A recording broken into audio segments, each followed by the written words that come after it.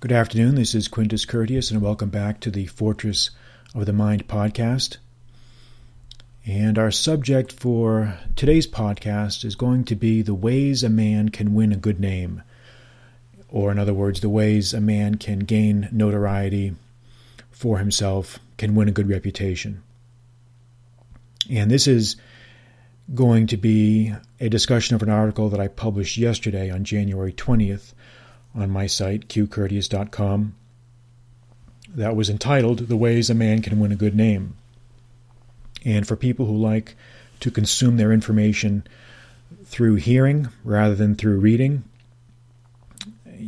this is going to be something you'll enjoy. So let's go into this article here and read through it, and then have a little bit of a discussion to see what conclusions we can draw from it. Every man starting out in life is concerned with gaining notoriety. He wishes to win a name for himself and thereby to gain the respect of others. We wish others to see us as we see ourselves, or perhaps we want to remake ourselves into something better than what we once were. What are the ways that this can be done? It seems to me that it can be done in one of the following ways. We will discuss them briefly and then point to the method that is the best and most lasting. Well, the first method is inheritance. No one really wants to talk about this, and no one really respects people who have nothing to their name except inherited glory, but it is a method. Such people will be shown deference and will be beset on all sides by hangers-on and parasites, but they will not truly be respected. Without some achievement of his own, such a man will always be seen as little more than a doorkeeper minding the family manor, or as we would say in Portuguese, a porteiro. A porteiro. The second method is accomplishment in some field. It is necessary for every man to master some sort of trade, job, profession, or calling. It doesn't matter if we're speaking about a military career or the work of a tradesman or a professional or some other useful line of work. What matters most importantly is that he be the absolute best at what he wishes to do. There is an unlimited feeling of satisfaction we receive when we are known as the duty expert in some field. Everyone wants to be the go-to guy in his field. Everyone wants to be known as the most knowledgeable, the most practiced, and the most expert in his field. Because everyone wants to be admired, appreciated, or felt to be indispensable. Now, this way of achieving distinction is the best method for a man of younger years. The younger years should be spent in gaining experience and knowledge, and in so doing, a man's name will eventually come to be circulated in a favorable way to others. So no man should neglect the exertion of all effort to be known for some useful kind of work. This kind of diligence has a very tangible payoff, which gets more precious with the years. Another way a man can achieve distinction is through force of personality, and we can call this charisma. Charisma comes in two forms. It can be natural or learned. Natural meaning something that is not taught, something that is just innate in one's personality. Learned charisma is that which we train ourselves to be like, if we remake ourselves, if we adopt characteristics or traits or attributes or mannerisms of the models which we choose to align ourselves with. It would be wrong to omit this method as a legitimate way of making a name for oneself. People instinctively sense leadership qualities. There is a small percentage of men who, by virtue of their personal characters and charisma, are more easily able to gain the respect of others simply by projecting the aura of leadership. Of course, the danger here lies in the fact that such qualities are difficult to test. It does often happen that those who appear on the surface to be of good character are, in fact, not so. But men's powers of observation and perception, especially in a group, are not very great. They are easily swayed by bombast, aggressive confidence, and other indications that may point to a forceful personality. And this is why they are often easily led to follow unscrupulous or immoral characters. Another way to achieve distinction is through this method. The method is association with other men of distinction. Associating with other men of distinction, or we could say maybe riding the coattails of other great men. Another way of achieving distinction is to associate oneself with other men of proven worth. These types of associations can be very good for a man, especially in his younger years. An experienced older man can act as a guide and advisor to the younger man, and this satisfies the desire of the older man to see his knowledge put to good use, and the desire in the younger man to make something of his life. There are many men who have gained notoriety in this way, historically. And in previous eras, these types of mentorships were perhaps more common than they are now. One gets the sense that respect for age has dwindled in our society, as has correspondingly the willingness of elders to put themselves out for the younger generations. In fact, I would say that the primary fault here is to be placed with the older generation. Older men and women are, in fact, more selfish and self-centered than younger generations are. And this seems to be a liability of old age, in which the idealism and passion of youth comes to be replaced by the vices of age, excessive caution, greed, and protective hesitation in nearly everything. Another way a man can achieve distinction is through some special achievement, some unique special achievement which no one else can match. Some men are able to achieve glory simply by some outstanding feat in some field. This may be the rarest way of achieving distinction, and the stars of such men burn brightly, but only for a very brief period. And after the novelty of their feats wear off, they often find themselves with little to show for it. Now, because this sort of thing tends to be unplanned or unexpected, it is difficult to say very much about it. What is certain is that it is the briefest, most transitory type of glory, unless one can find a way to parley it into some other productive effort that yields tangible results.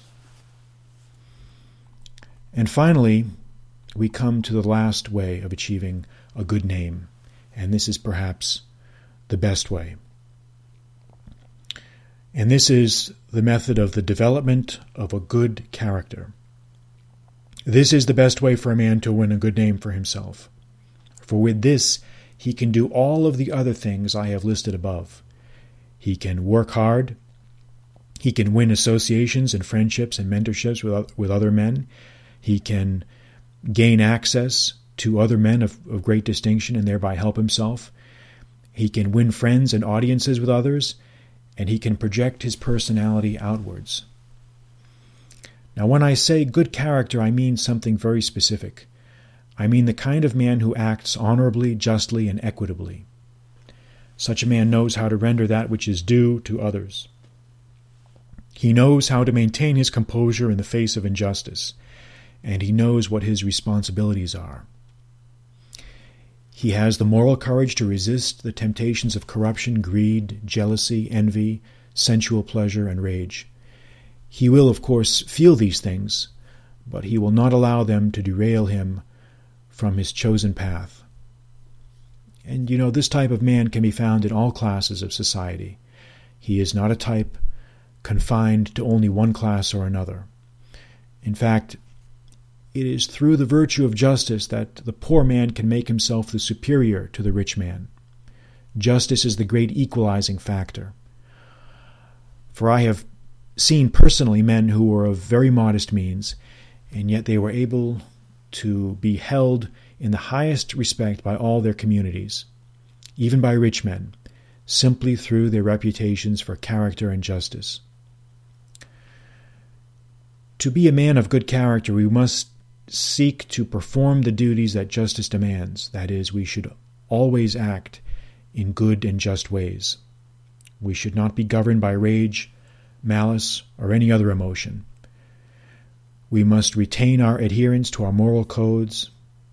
We do not and we cannot sell ourselves for the attraction of the moment, because such behavior is demeaning and is beneath us. And this is what we can call justice, or a just character. But was there ever a man so rare? Yes, this is true, and this is why he is so precious. This is why we need to strive for this ideal, because it is so rare. The man of justice has roots that run deep and extend out in many directions. He cannot be blown over by a random gust of wind, as are so many others. Anyone wishing truly to make a name for himself will keep these things in mind.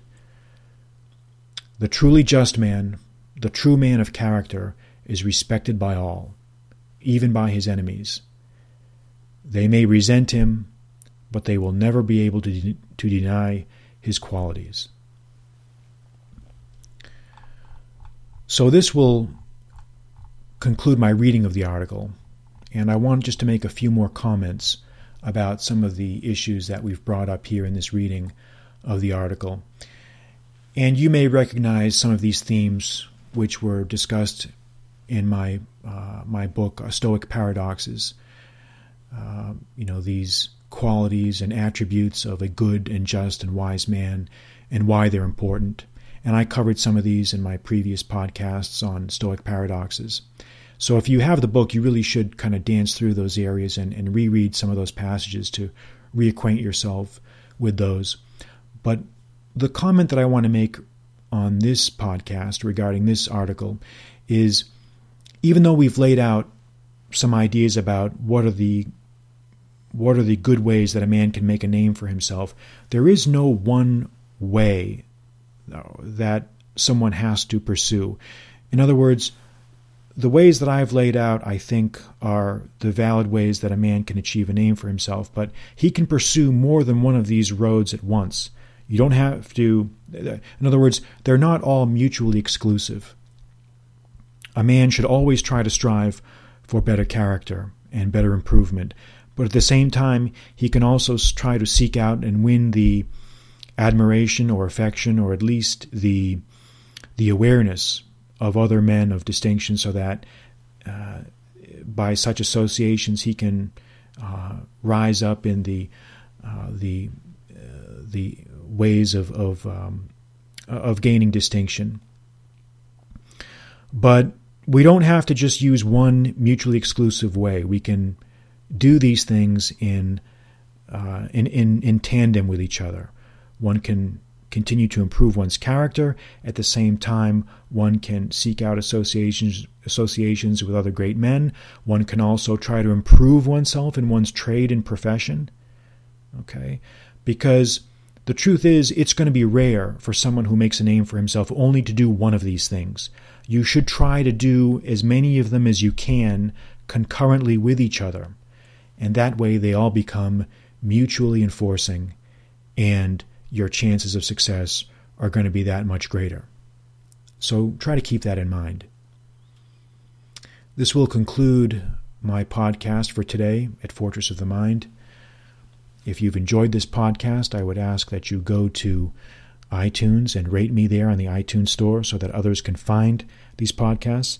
And if you've purchased one of my books, I would ask you to go to Amazon and leave a review, or even a short review, because they all help me to get noticed and found by the search engines that are out there. And we would appreciate that. And until next time, until our next podcast, I will sign off, and we will be talking to you soon. Good night.